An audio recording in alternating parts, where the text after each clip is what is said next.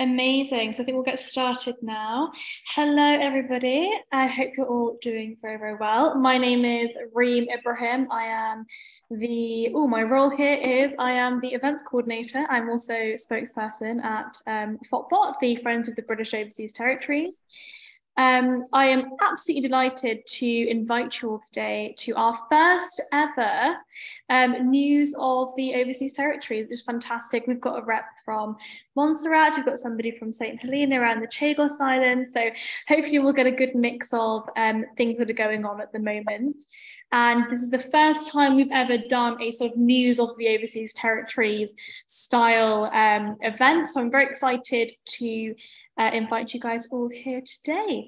It's really brilliant to sort of hear a lot about what's going on in the overseas territories. And as we all know, there is always so much that's going on, so much moving about, and so many different events that happen at the moment. So I'm going to give us a little introduction for the next 5 minutes, and then we'll move on to hearing from our very own Vice President Claude Hogan, who is from Montserrat, and then we'll hear from the former Governor of St. Helena, Honan, and then we'll also hear from Rosy Leveque, who is from the British Indian Ocean Territories as well. I'm just going to give us a little bit of an introduction. So obviously we know that we recently had the coronation.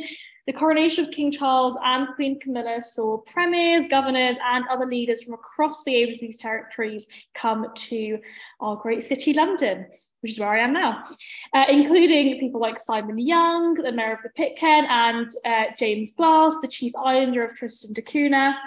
They gathered beforehand for a reception hosted by the Duke and the Duchess of Edinburgh, and were also able to attend another reception alongside other Commonwealth leaders with His Majesty the King. The coronation also saw police officers from the overseas territories who came to London to help protect the procession route. They were hosted at a reception by Commons Speaker Sir Lindsay Hoyle beforehand. On the day itself, the flags of the overseas territories featured in the procession. I'm sure we've all seen the photos. I think we had them on the FOTBOT accounts as well, so you could have seen them. They were being carried by the British soldiers, and they were also being flown in Parliament Square, where they are actually still flying if you want to go and have a look if you're around in London. So we've also got the Joint Ministerial Council. So given the gathering of the OT leaders for the coronation, the UK government decided to actually hold the annual Joint Ministerial Council last week. The Foreign Secretary, James Cleverly, announced that the UK would launch a new strategy for the overseas territories, and also announced that each UK government department will now have an assigned minister responsible for working with the bots. In other news, last week, the Speaker of the House of Commons, Sir Lindsay Hoyle, actually unveiled a new stained glass window in Parliament. So those of you that work in Parliament or have been around Parliament would have seen it, which showed that the coats of arms of all of the overseas territories and the Crown dependencies. And that kind of symbolises the great importance of the British family. We also got the House of Commons Public Administration and Constitutional Affairs Select Committee, who have recently announced an inquiry into the UK's relationship with the overseas territories, and has recently visited Gibraltar to meet with various politicians and other stakeholders over there. And finally, there's a new aspect of the Darwin Plus scheme that has been announced. The Darwin Plus Strategic Fund will help support projects across the British overseas territories that seek to bolster habitat recovery, monitor climate change, and combat invasive species. The fund will run for 3 different years, granting up to £3 million of funding. Just fantastic. So lots of new things going on in the British overseas territories, but now I'm going to hand over to our Vice President, Claude Hogan, who is from Montserrat, and he's going to talk a little bit about what's going on in Montserrat at the moment. So Claude, over to you. Thank you very much, Reem. Thanks very much for the invitation. I'm very proud to be here, not only as your Vice President, which I'm honored, really honored to be your Vice President. I'm very proud to be here as a Montserratian. Montserrat has a very proud history of being forever a British overseas territory. We had the opportunity in the 1950s when we had the Federation, and a lot of countries shortly after, once that had dismantled, we had the various opportunities to be talking about going independent. At one stage in the 1970s, we were told, or we agreed with the UK government that we were waiting for economic stability in order to then claim our rightful place in the so-called independent countries of the world. But that never transpired because Montserratians, led by great leaders like William H. Bramble, who met the Queen, John Osborne, who came to Buckingham Palace, and the gentleman I want to speak about, Sir Howard Fergus, who you could say was the founding father of parliamentary democracy in Montserrat, and that introduction of reduction of parliamentary democracy in Montserrat brought us that much closer to the United Kingdom as we modeled our life, our culture, our civility after the British system, not just the politics. So Howard Fergus was, you could say, the Renaissance man of Montserrat. He was a sort of Renaissance man who, however, borrowed a lot from the more advanced civilizations at that time, which of course we were British. He came out of very humble beginnings. That's why he's so revered, because he came out of a village called Longgown, where I'm from myself. We happen to be cousins. And, but he would, as you would say, you know, born gifted, intelligent, grasped concepts of sociology, society, law, history, and so on very quickly. And so he was born around in 1937, 22nd of July. My mother went to school with him, and they said that he was, you know, unrivaled in any of the subjects that he was introduced to in school, including English language, which he was like an Englishman who never lived in England, English literature. And he actually started teaching history in the Caribbean, in Montserrat, and in the University of the West Indies, of which he became a professor. He started teaching a history of the Caribbean from more of a Caribbean perspective. When it started, he was described as a sellout because he had to speak of the history in a sense of our interaction with the concepts and the fears and the disasters and the injury and the hurt and the pain that was slavery and post-slavery as well. The fact that we had to continue to pay rent to the slave masters for continue to having to inhabit the lands of the former slave owners, and you had to give up 3/4 of your produce from agriculture to the slave master. So he had to bring us into contact with that kind of experience of our past, and it hurt so much that it required a lot of resilience as of now for people to come to grips with where we had come from. In fact, Fergus was born into one of the poorest families in Longong at the time. Obviously, you could tell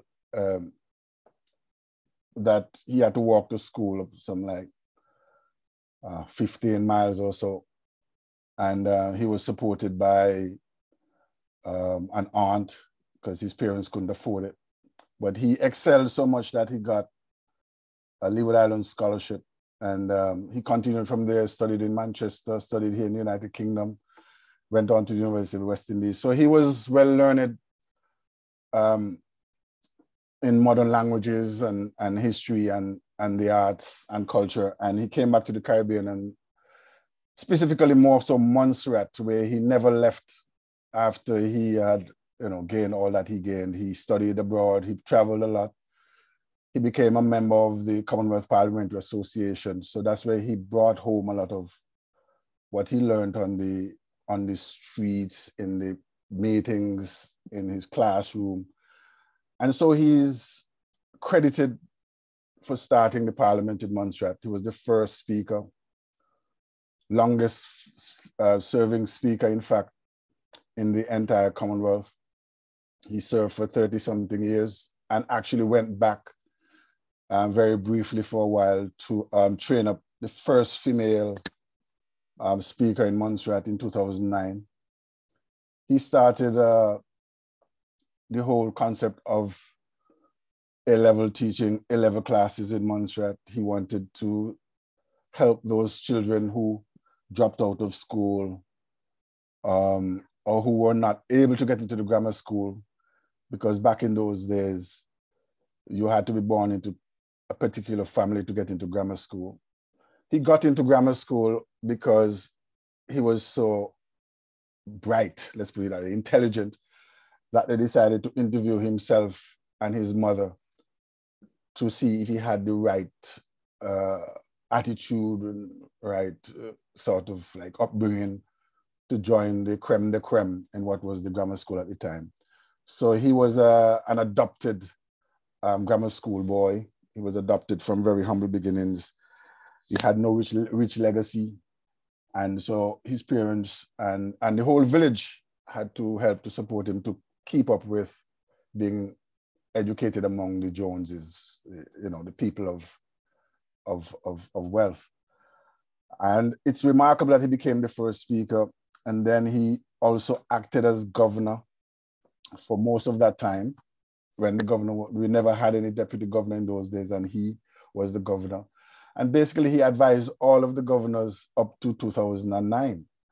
And you had a sense of autonomy that developed politically and economically for Montserrat before the volcano struck in 1995, because he was able to use politicians, he was able to use his poetry and his charm, and he had the ability to invite, interact, and create opportunities for the rich and the famous of UK fame to come and live on Montserrat, like Sir George Martin had a house there even until recently. I think he has gifted it to the government of Montserrat. His home, one of his homes is a hotel restaurant now, and served the country very well after the crisis, because it's in the safe zone. Sir George and Sting and Elton John, Stevie Wonder, a lot of these guys teamed up across the Atlantic, and they came to Montserrat, and they built something called Air Studios, where Hot Hot Hot was made, and where Eric Clapton produced the song I Don't Know Where I'm Gonna Go when the volcano blew. And the volcano did blow. And Eric Clapton was right. We didn't know where we were gonna go.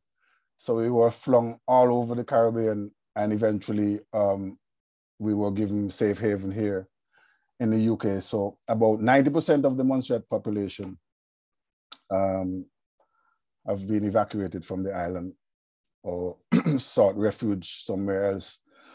And most of them are here now in the UK, having been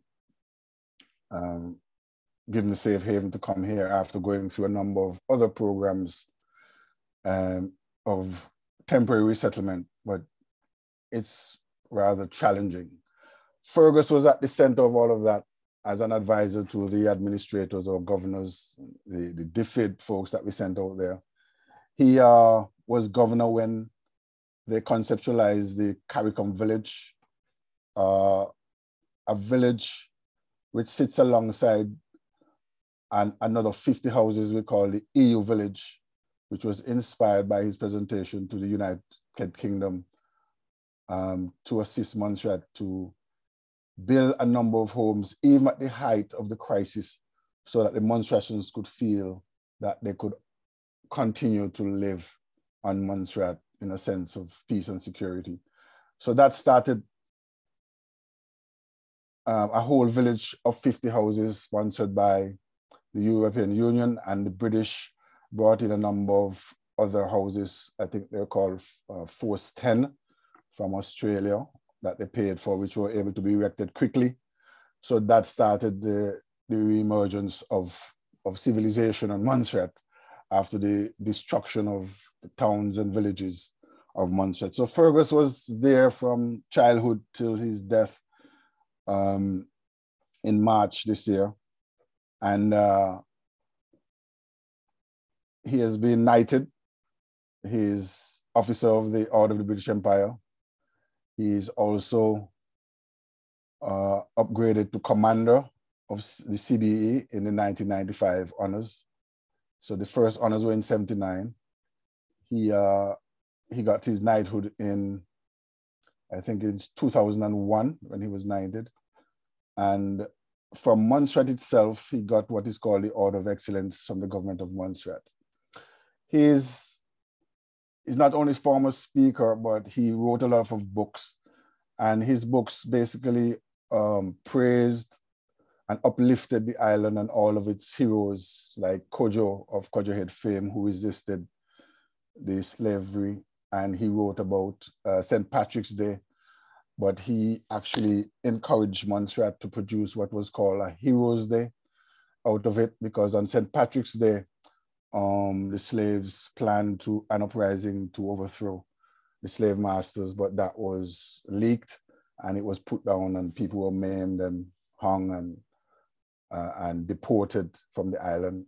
Well, he made it a story and a poetry and a song and many plays of it, and wrote it in his book, History of a Caribbean Colony, which is one of the most revered texts in the Caribbean, with copious texts with primary sources, chapters on settlement, sugar, slavery, emancipation, cotton and limes, which we exported, and of course his own lovely area of education, arts and culture. So all of Montserrat grew up around basically the Howard Fergus view of the worldview, and how he used the education system financed by the UK government after some while.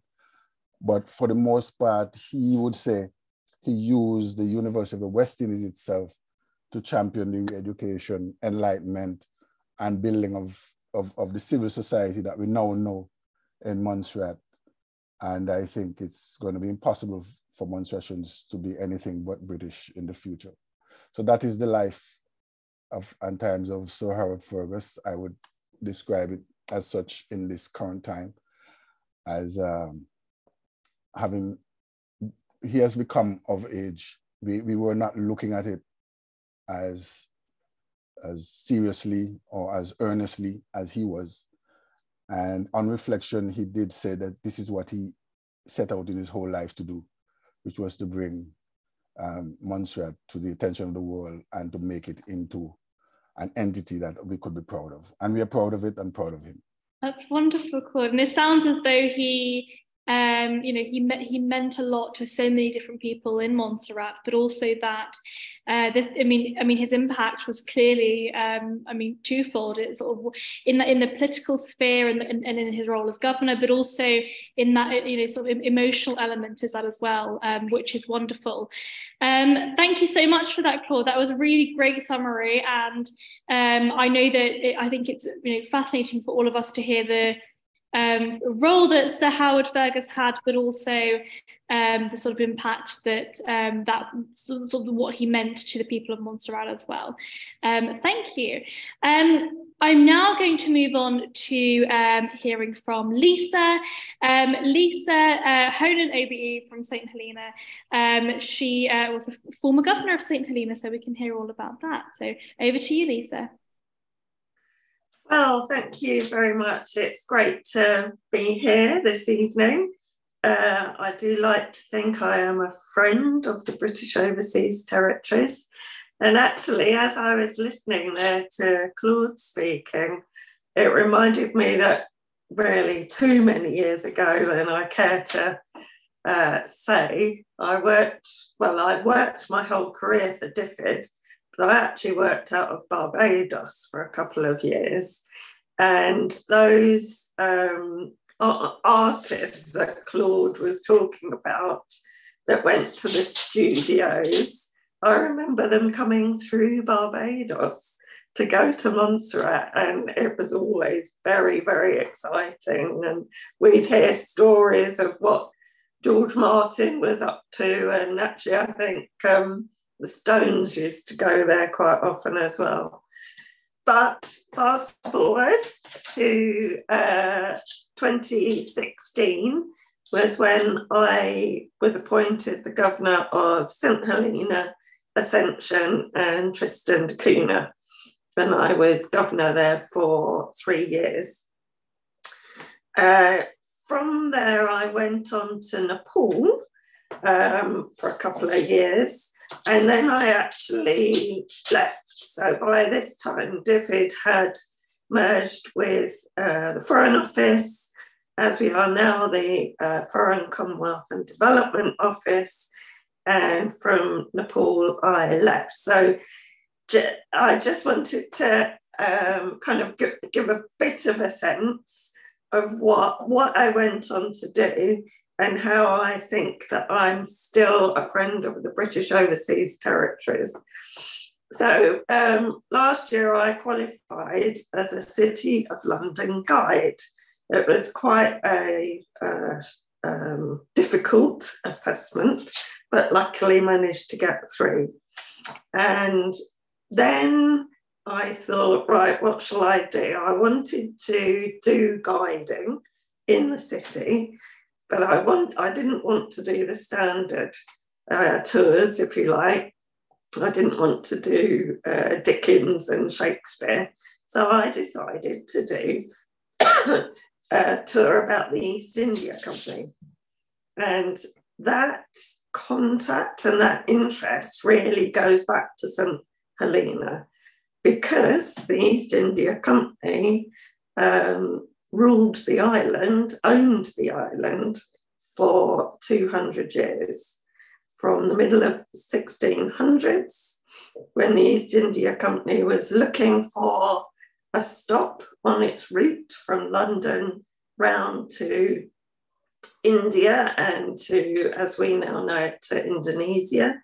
They needed somewhere to stop and refuel, and the ships needed to take on water and vegetables and sheep and goats to keep them going. And that's really where my interest in the East India Company started. Unfortunately, though, I now know I didn't spend enough time down in the archives on the island.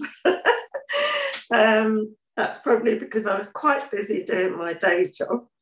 And I really regret that I didn't spend enough time. Having said that, the British Library are actually digitising all the archives on St Helena as part of their Endangered Archives project.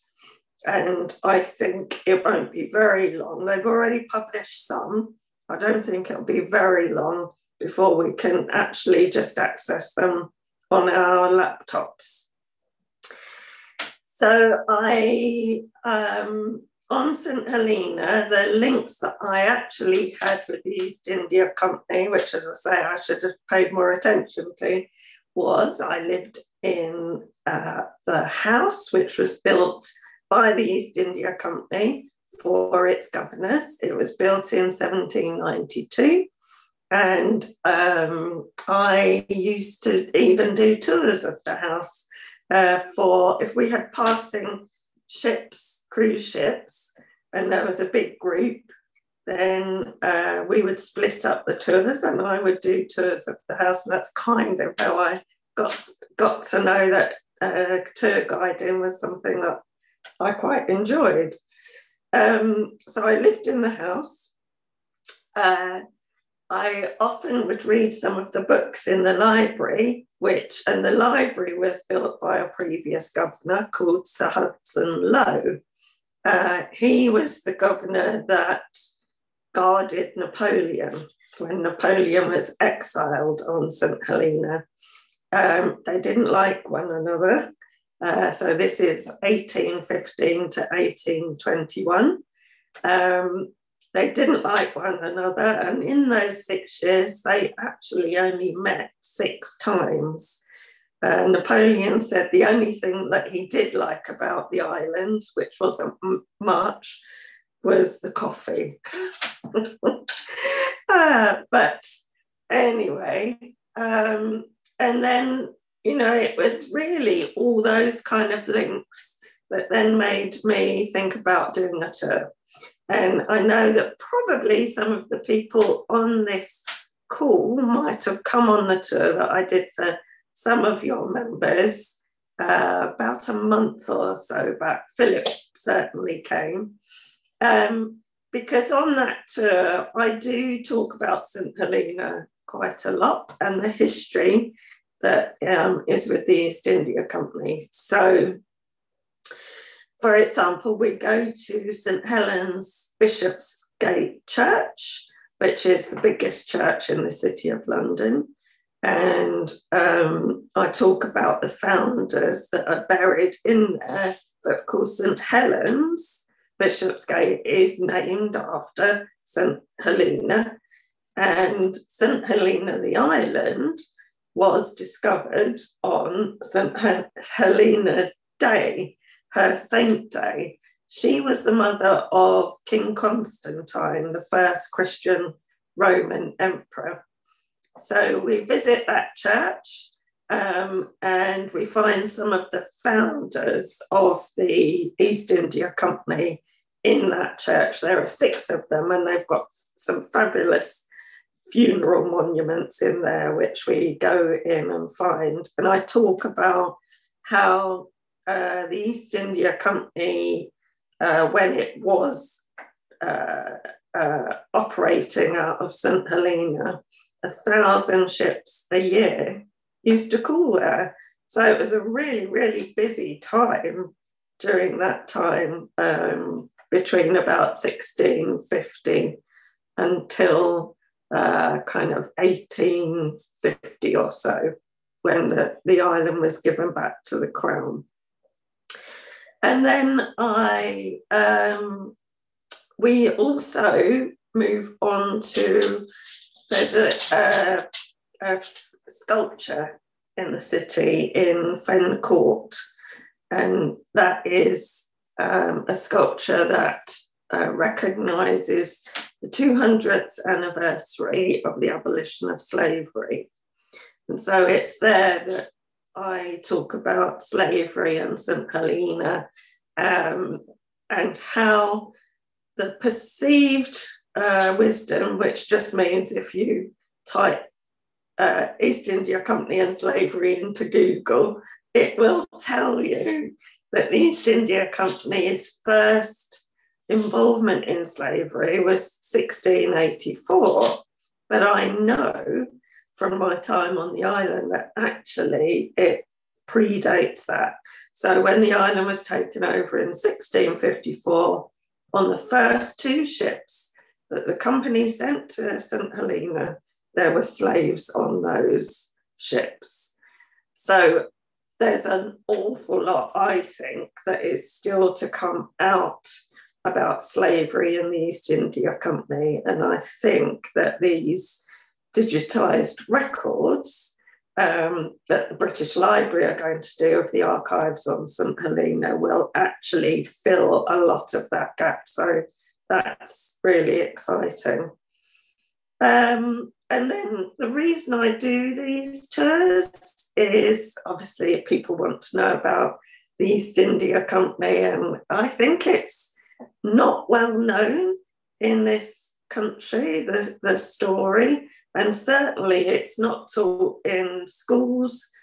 Empire and the East India Company is only optional on the curriculum, and my sense is that many teachers don't opt in, and that's why I'm thinking that I will probably offer my tour for schools, actually, or history classes.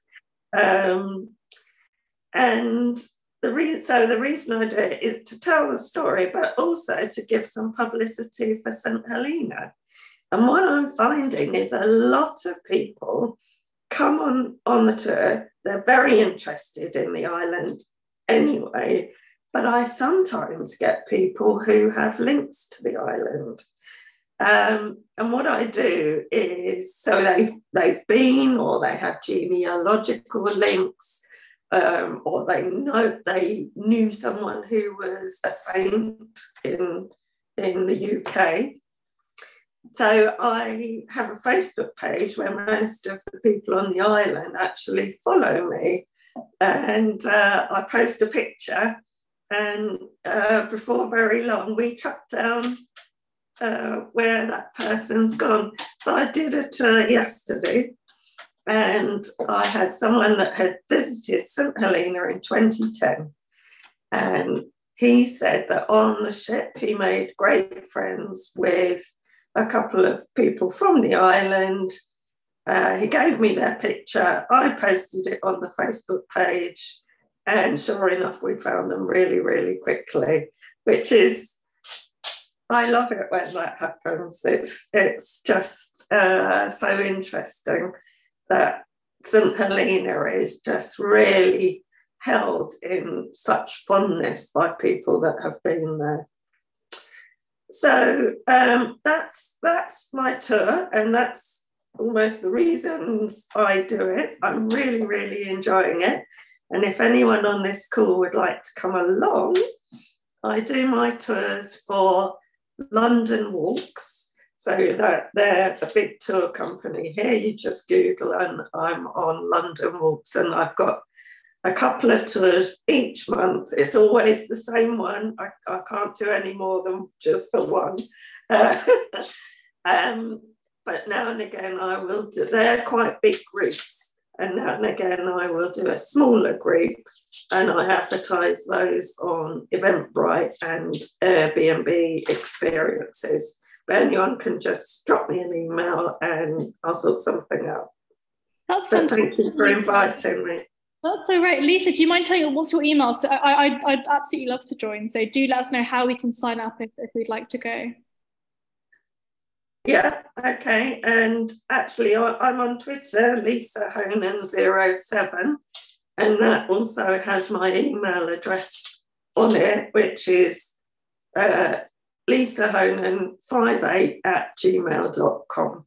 So you can reach me in lots of ways. Yeah, I'll send you a follow on Twitter. I am also on Twitter, so I'll send you a follow. Okay. Brilliant, Okay. amazing. And we've also got another question from Oliver Wilderspin, who asked, Philip and I are visiting St Helena in August. What are the top places to visit? Well, you must go, of course, to Plantation House, which is where the governors lived. And you'll find the oldest land animal in the world in the front garden. His name is Jonathan, and he is a tortoise.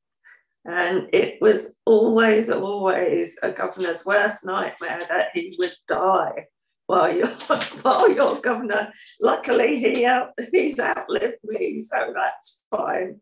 But he's just so lovely, this tortoise, and you can go and meet him.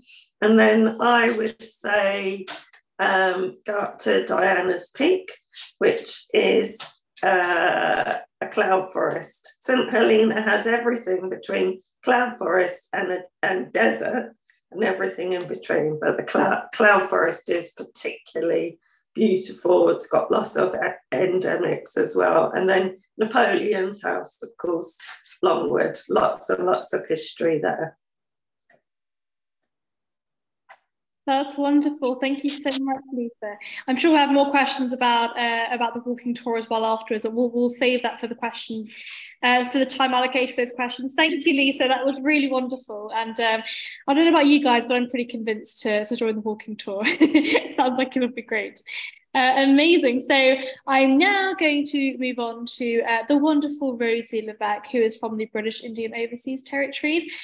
She's going to tell us a little bit about the Chagos Islands and sort of what's going on at the moment. There's obviously lots going on, so I'm sure Rosy can fill us all in. So over to you, Rosy. Thank you, and thank you guys for inviting me today and organising the webinar.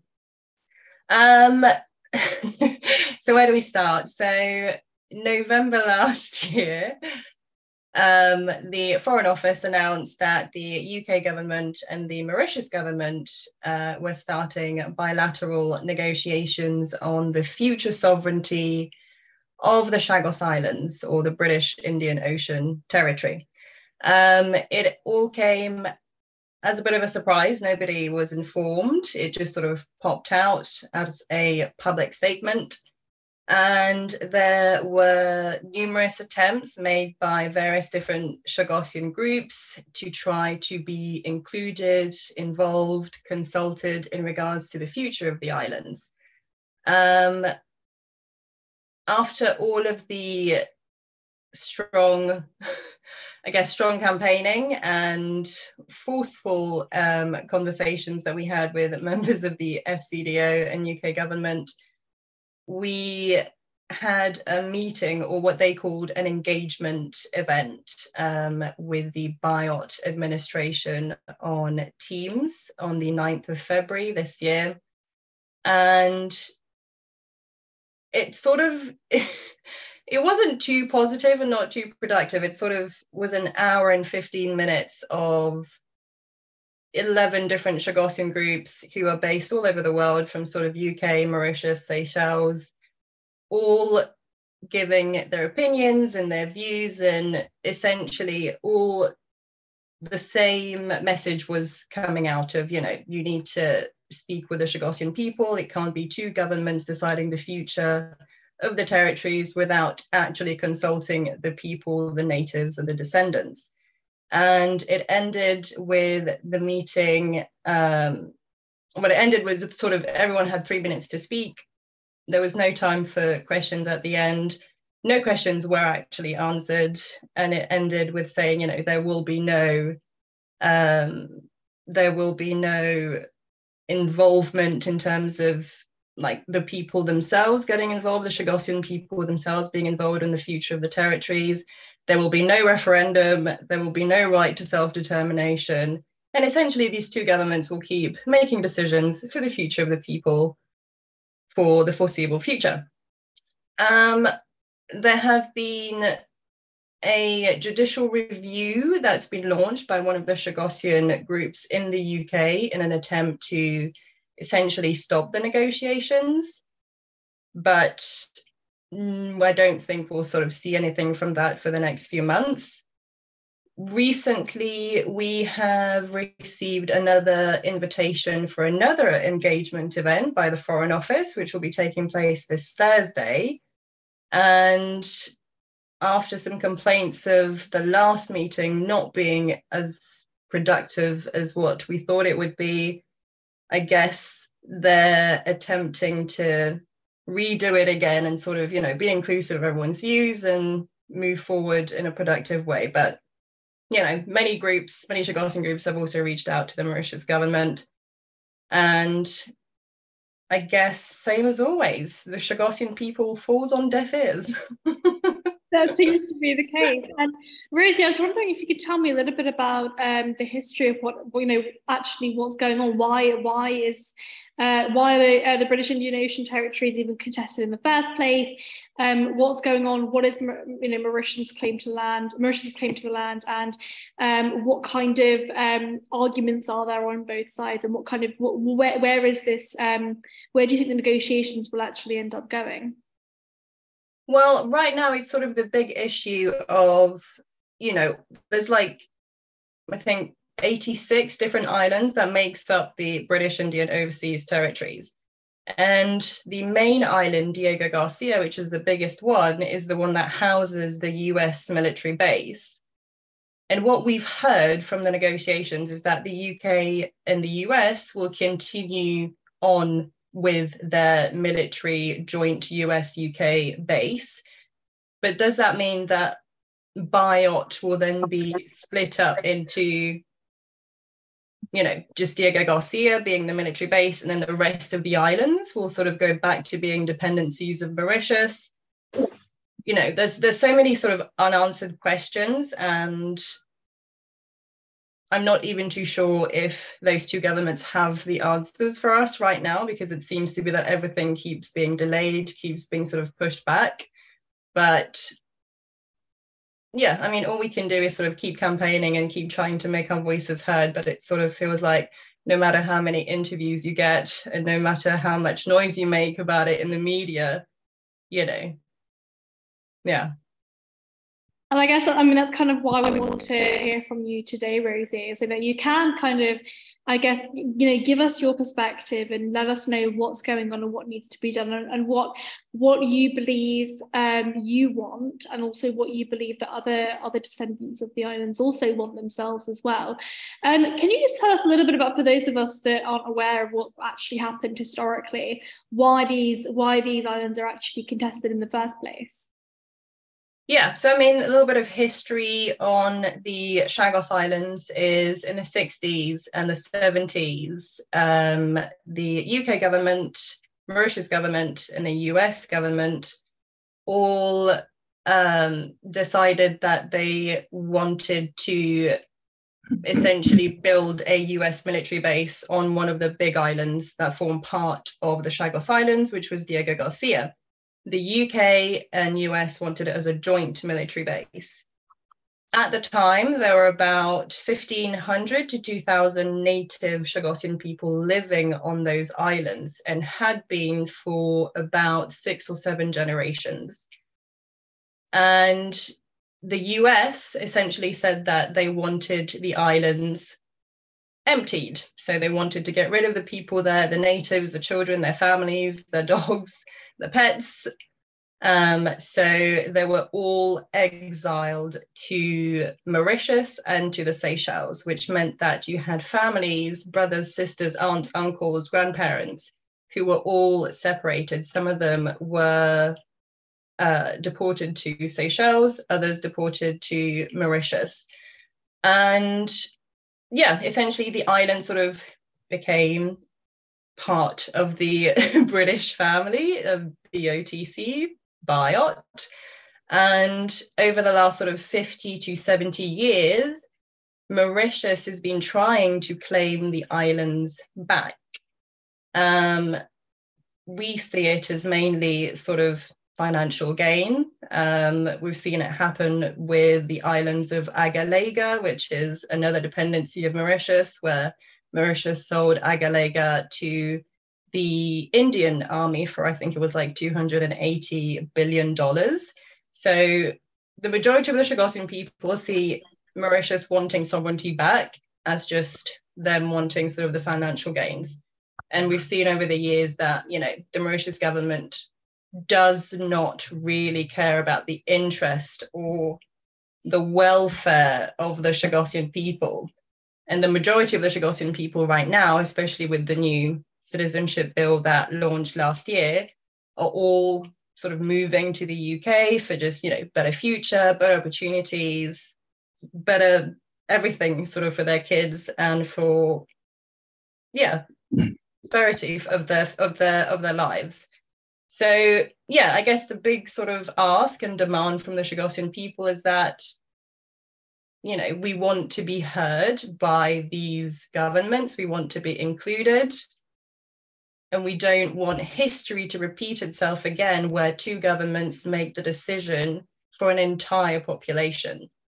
And we want the right to self-determination, like the other BOTCs. And we also want a right to a referendum, so we can choose whether we wish to remain British or remain or be under the sovereignty of Mauritius, essentially. Thank you, Rosy. The right to choose. The right to choose. I think that gives us a lot of clarity. As a libertarian, I'm quite pro the right to choose. So thank you for that. I will now move on to sort of the questions, and we'll open up to everybody to ask questions to anybody that spoke today. So that's Claude, Rosy, and Lisa. You can ask questions too, and then we'll move on to hearing from our Chief Executive, Philip Smith. So I'll start off with actually Philip's question, and this is a question to Rosy. There have been concerns around Chinese influence in Mauritius. Does Rosy share this concern? Absolutely. So that's actually interesting. The Chagos APPG, oh gosh, I think it was about 2 years ago that I tried to reach out to the coordinator, David Snoxall, who used to be the Mauritius, the British High Commissioner in Mauritius. And he's now the sort of coordinator for the Chagos APPG in UK Parliament.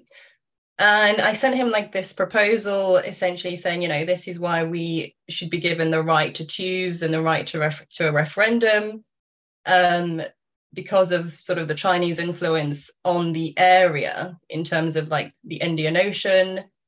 I mean, I did a lot of research on it, and it seemed like that was a possibility. So once again, it sort of feels like Mauritius already has those allies in the Indian Ocean, and they're fully aware that, you know, they could potentially make a huge financial gain from the highest bidder, who we believe could be China. That's fascinating. And Robert also asks for Rosy. I suspect a lot of these be directed to Rosy as a result of the ongoing negotiations. But Robert literally asks for Rosy, how do you feel about Mauritius actually claiming the islands? I remember seeing a photo, I think it was last year, where they had actually planted the Mauritian flag as well. So how do you actually feel about them actually claiming that the islands are theirs? So personally, I don't believe that Mauritius has a right to claim that the islands are theirs. The whole stunt of sort of a small delegation of Chagosian people from Mauritius alongside the Mauritius government about last year, I think it was February last year, 2022, went and planted the Mauritian flag on one of the islands of Biot. And the whole purpose, they claimed, was for a scientific research to, I think it was like a case going on between the Maldives and Mauritius and figuring out who owns what part of the Chagos reefs.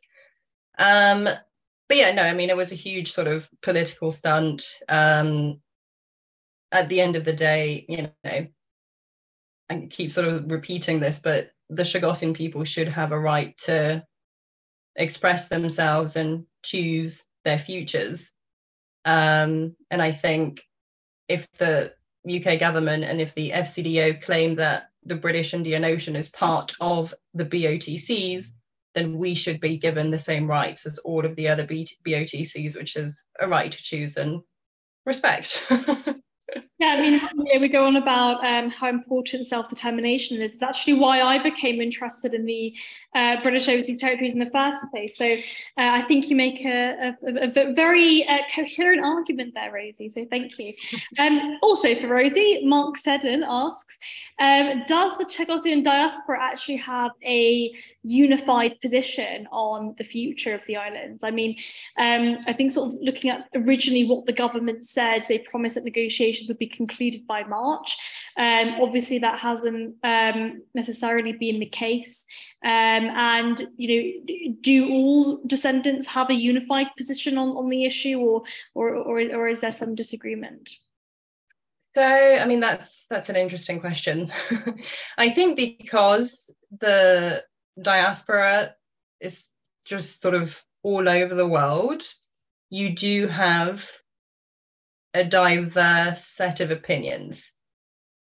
But I mean, I don't see it as sort of a negative. I mean, you have sort of the group in Mauritius who works with the Mauritius government, takes a paycheck from the Mauritius government, and so therefore they are very pro-Mauritius.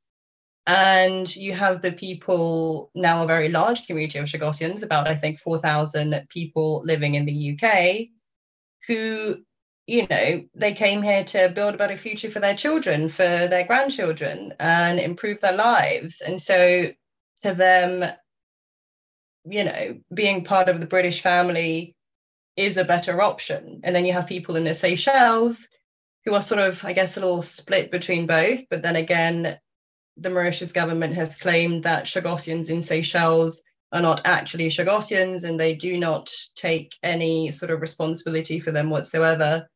So yes, there is a diverse range of opinions, and you know, it's not a bad thing. I mean, I think in the UK government you have 50 different political parties. So, you know, diversity is good. That's true. Diversity of thought is good. It's the marketplace of ideas. And there's also, you know, I mean, within those parties, you get different perspectives on what the future of the country looks like. So you're absolutely right, Rosie. There are always different perspectives on every issue as well. We've got a question from Oliver Wilderspin for Lisa. As governor, did you get many opportunities to visit the other islands under your jurisdiction, so Ascension and Tristan da Cunha? Yes, certainly. And I was always really clear that I was the governor for all three. They were one territory. I happened to live on St. Helena, but I was governor for all three.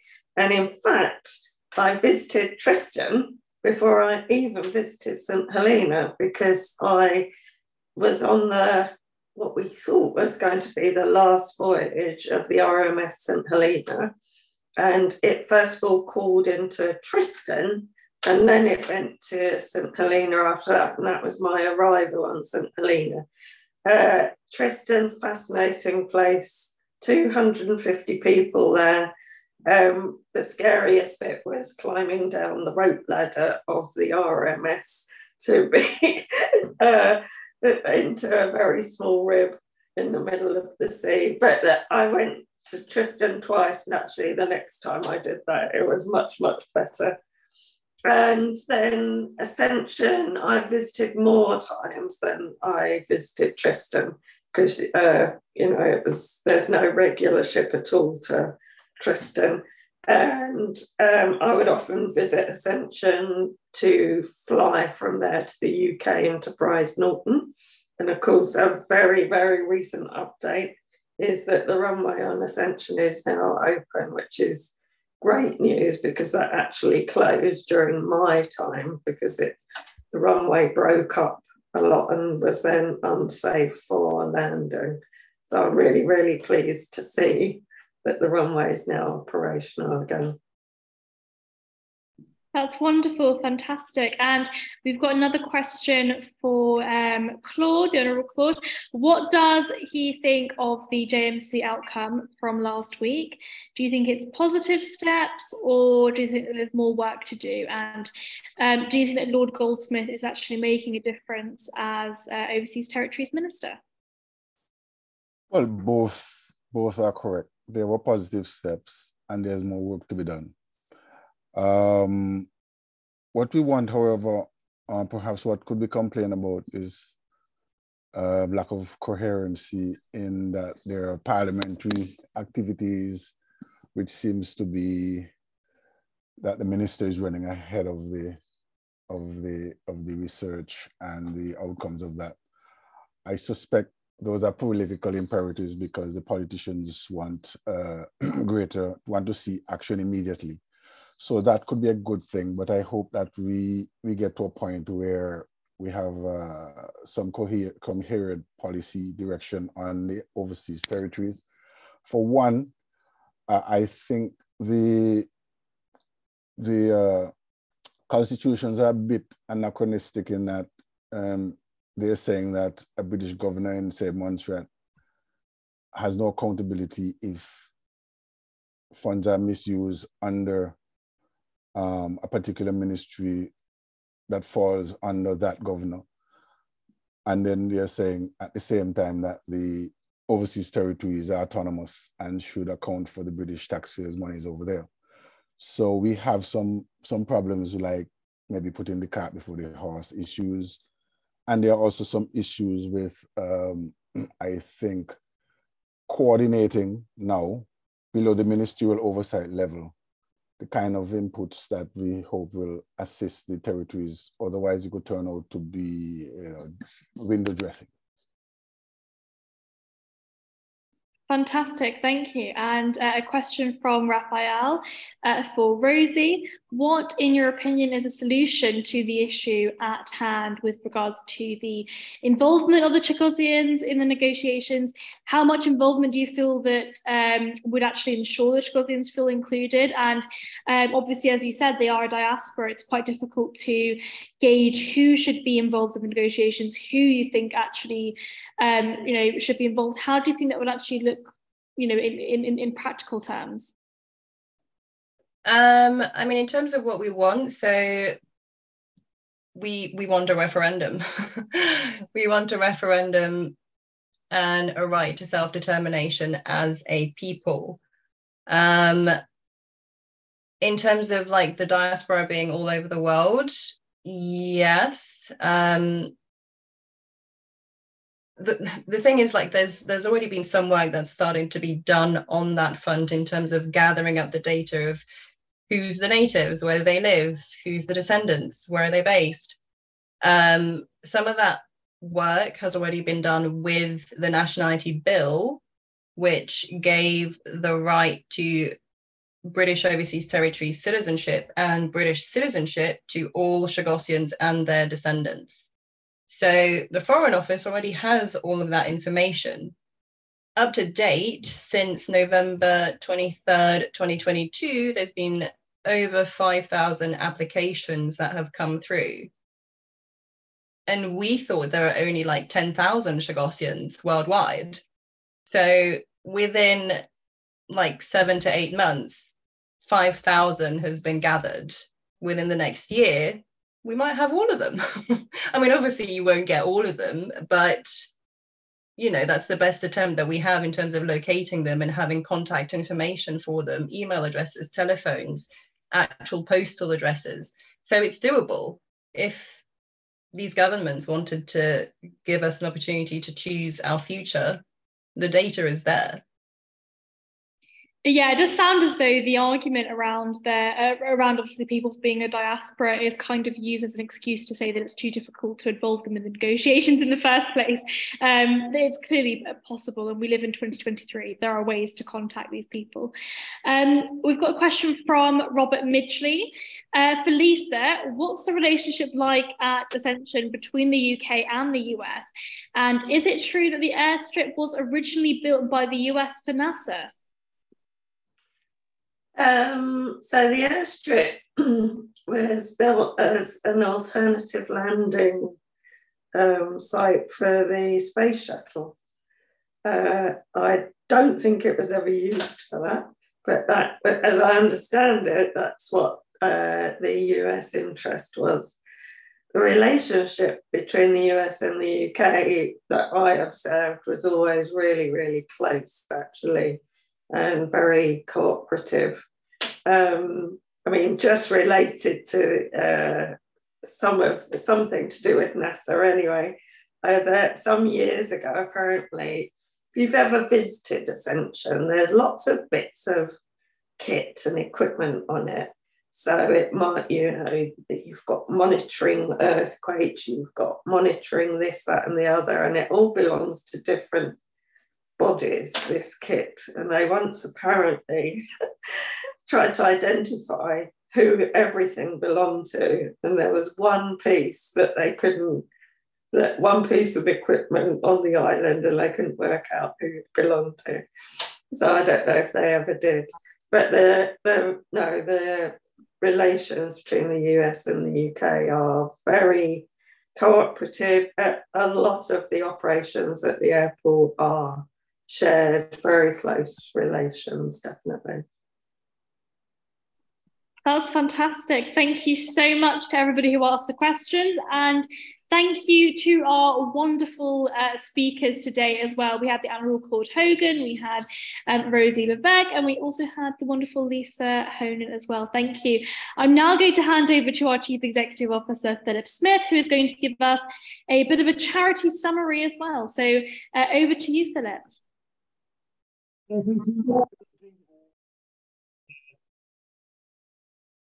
Oh, sorry, Philip, your audio is a bit off. I can't quite hear you. Do you mind just I don't know if you've got earphones in or replug it.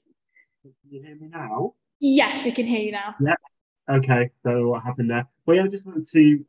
Yeah, it's still okay, Reem? Yeah. So yeah, thank you to our guest speakers. Views from the overseas webinars. Thanks to our Vice President, Claude.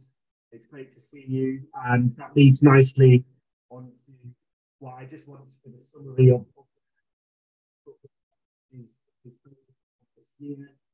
I'm delighted to announce that we are smashing our fundraising goal this year to raise money for Montserrat.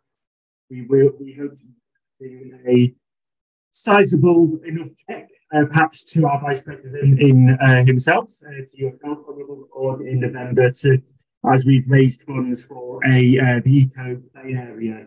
So essentially helping to fund a playground in Montserrat. We are aiming to raise £2,000, and if obviously we can top that would be great. So I just want to firstly just make everyone aware of the objective for this year, and if you do want to donate towards the Montserrat appeal, please do check out our website.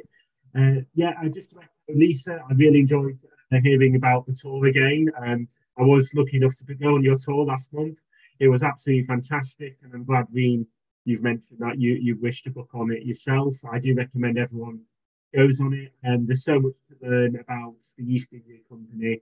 And yes, myself, Robert Midgley, Oliver Wilderspin, and Andrew Gwynn, the member, Labour MP up in Manchester, will be going to St Helena in August with Lisa and Times renowned Times journalist Michael Binion. So we do have a nice 5 heading St Helena in August. So looking forward to that. Just wanted to say, we're obviously welcoming everyone's feedback and thoughts on tonight's webinar. We are in the process of fine-tuning these webinars, but we want them to be more personal. Essentially, what we've heard tonight is really brought home personal stories, and it brings things. And we are in this global connected world, certainly since the COVID, where everyone's been working from home. Now it's become more normal. Well, for football, we have webinars because obviously it allows us to be more connected to our overseas territories, which is fantastic. So thank you all again, Rosy. Just last but by no means least, thank you for that update.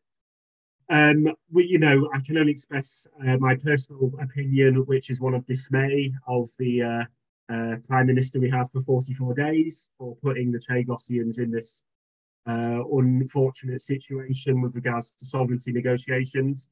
I will say no more. I don't want to get overly political, but I'm sure it should have been thought through rather than having a situation that the Chagosians are now having to race against time in order to have their voices heard as these negotiations going on. Ladies and gentlemen, football stands for many things, but ultimately we stand for self-determination. We believe in the rights of Montserratans or St Helenas or Bermudans, Gibraltarians, Chagosians. It's their decision where sovereignty lies. It is not the decision of the British and Mauritius government unilaterally to negotiate. So just to be clear, that's where football we are fully behind for so that's extremely important to our beliefs as a charity. So I just want to give a brief overview finally on what's coming up. So next month we're delighted seeing the Honourable Claude in person. We're hosting a meeting in London on the 29th of June. We have invited Andrew Gwynn from Labour. We'll invite and Shan Hodgson MP, also from Labour. And then fast forward to July, we're hosting our summer barbecue. I'm delighted to announce that Football has entered an informal partnership with a Commonwealth group in Parliament. and they will be attending and running a market stand. We've also got friends of people attending. So 2 big events coming up end of June with our vice presidents. Come along, have a drink, get involved in football. Then in July, we've got our summer barbecue where we're hosting several other charities and raising the profile of the overseas territories. I think I will wrap it up there, Reem. I hope if there's anything I've missed. And then, of course, save the date on the 30th of November. The events team, led by Raphael, with Reem, Will, Richie Hardcastle, and Alexandra Williams, team 4, will be delivering the Black Tie Gala dinner, which will be held at Campers Hall. We have booked Lord Bellingham, a former minister for the overseas territories, will be addressing footbooks on the 30th of November. So, yeah, I'm going to shut up now, Reem. But happy to take any questions or if anyone has anything they want to ask. But otherwise, thank you very much for this evening. It's been fantastic. Thank you, Phil. That was fantastic. That was Philip Smith, our Chief Executive Officer. I will also add, I believe it's on the 18th of July this year, we've got our barbecue in London. So please do join if you are around in London. It was a huge success last year. Unfortunately, Philip and Oliver were stuck in, where were you stuck? In Edinburgh, because they went to the Faroe Islands on official football duty, which is disgraceful. But hopefully they'll be there this year. You sound bitter by that, Reem. Is it because the Faroe was a Danish overseas person? It's just because I had to feed like 50 people alone, but it was fine. I managed it. It was good. But anybody that's around in London this summer, please do join. It was a huge success last year. Sorry, I did forget. I must mention this, otherwise Gus will tell me off. This coming Sunday, we've got a tour of the National Maritime Museum in Greenwich. So if anyone is available, tickets are £20. The tour's at 1 o'clock. And yeah. That's great. Thank you, Phil. That's wonderful. I'll close off in a minute, but I just want to say a few words about what we've had today. So what I will say is that I think that this kind of style of sort of news round works really well because the British overseas territories really are paramount to the British family, and I'm a history student. No student of history, could cease to be amazed by the stories which tell how our unique overseas territories have each been able to form such a crucial part of the nation's history. So it has been so fantastic to hear from all of you today, from Claude, Hogan, Rosy Leveque, and from Lisa Honan. Thank you so much for speaking to us about the principle of self-determination, but also about how the culture and how important that is to us today. So thank you so much. I'm sure that all of us have really enjoyed it, and thank you to everybody who asked questions as well. That was really brilliant. If you want to get in touch with any of us, send us an email. My email is reem.ibrahim@football.org. So feel free to send us an email. Thank you, everyone, and have a lovely evening or whatever time it is where you are.